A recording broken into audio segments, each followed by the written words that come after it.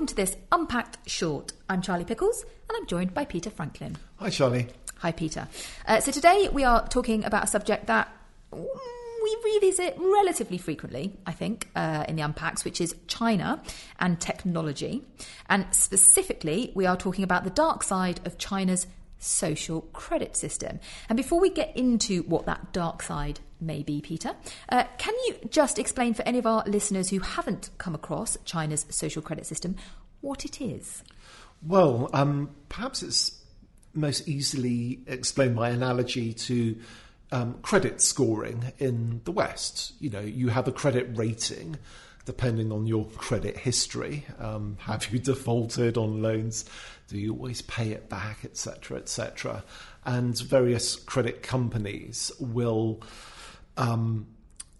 collate that information on your credit history and put it into one overall score so that future lenders can make come to a judgment as to your credit worthiness. And actually, this is a great analogy because that credit scoring system also has some unintended consequences. So, for example, you can have a, quotes, bad credit score if it's actually just that you don't have a credit score.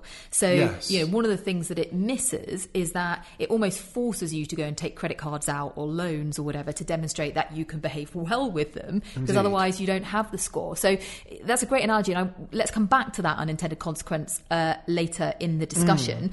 But just finally then, so how are China doing this? Okay. The Chinese social credit system isn't just about do you pay back your loans. It's about a whole range of behaviours. That can include anything from jaywalking. It might include, are you looking after aged parents? It might include, I guess, criminal history. It could even include the sort of purchases that you make.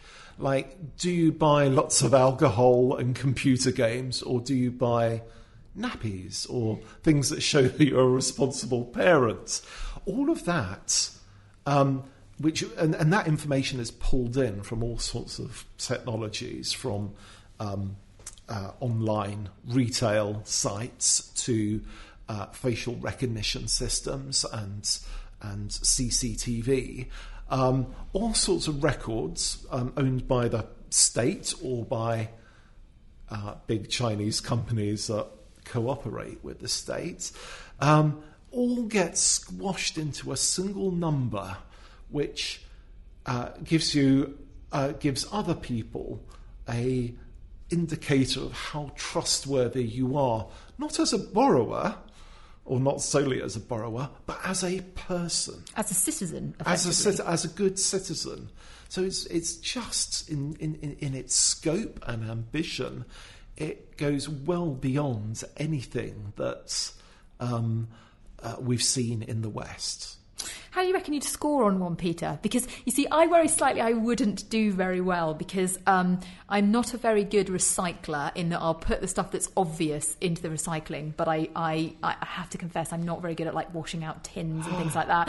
Well, I know. You deserve everything you get from one of these systems. Also, I jaywalk. I don't think that's a crime in this country. If it is, I take that back. So I'm not sure I'd do brilliantly well. What about you, Peter? I think, I don't know, maybe some of my opinions are on record and have annoyed enough people. Well, criticising the government, I mean, surely that wouldn't be seen as an acceptable pastime. Not in China, no.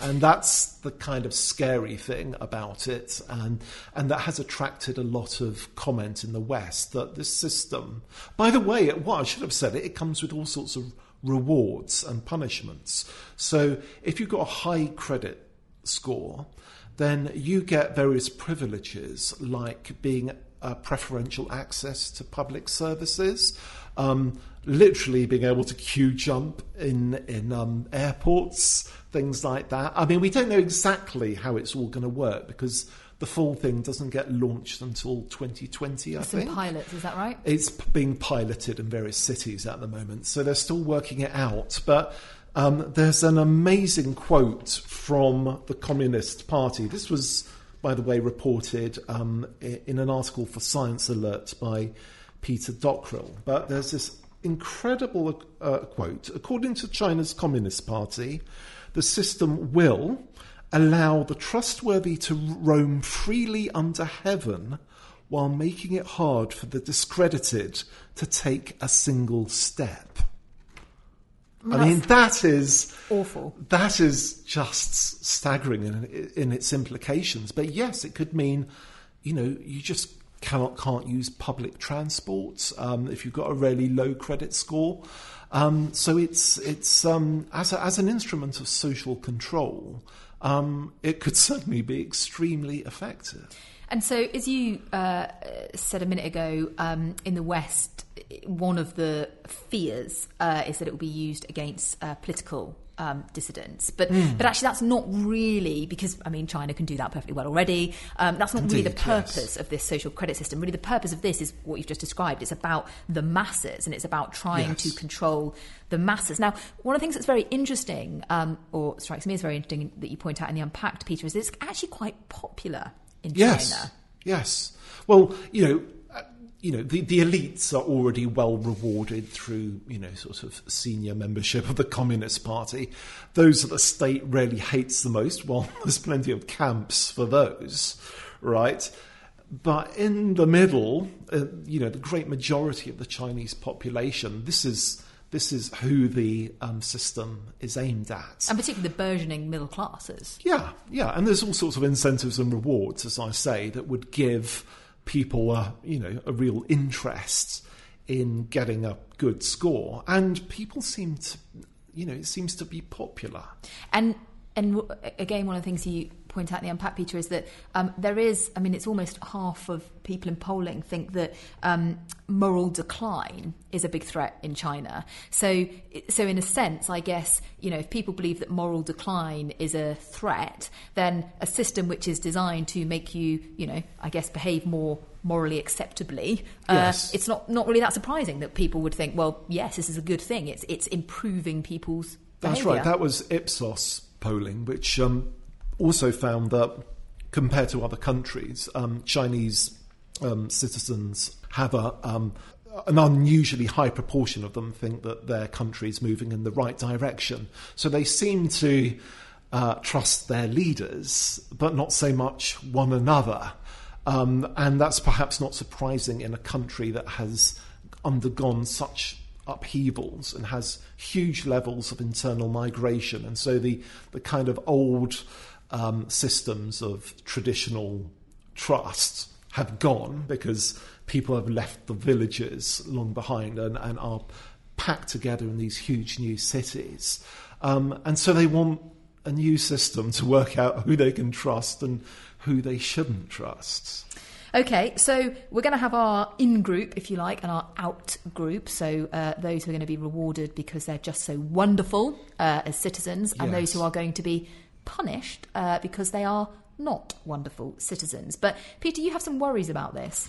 Well, I do. Well, apart from the whole Orwellian side of things, I think it might have, from a Chinese government point of view, might still be counterproductive, which is that if you want to reward enough of your population, and that's got to be, the most, quite a fair whack of them, the ones that you really want to keep on side, then the rewards of a social credit system come at the expense of those that get a low credit score. So the people you jump ahead in the queue for public services, the people that have to pay more for, say, public transport because they've got a low score, they are effectively cross-subsidising the people that pay less because they've got a high credit score. Now, for that zero-sum game to work, the out-group has got to be fairly big so that the stuff that gets redistributed from them to the in-group is substantial enough to make a difference to the in-group's quality of life.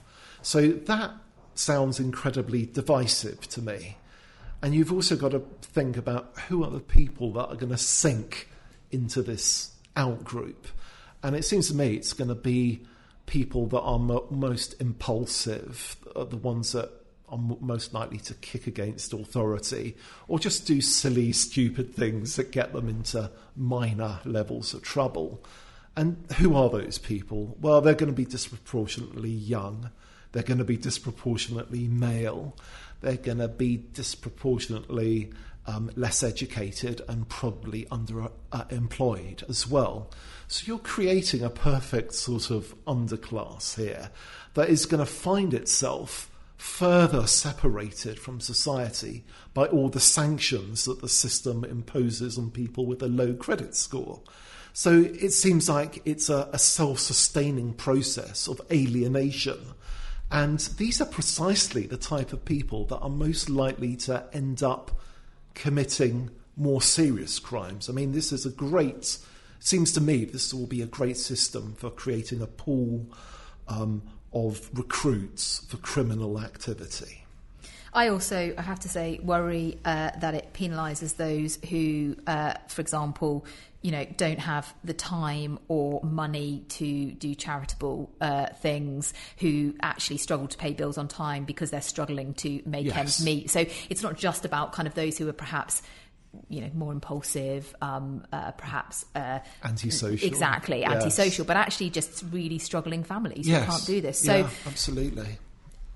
So very much a dark side, as Peter, you put it, in this digital dystopia that China is developing. And of course, there's a whole other unpacked discussion, I imagine, that we could have about whether some of these elements come over to the West as well. But I'll just leave that hanging. Do let us know if you'd like us to chat about that, though.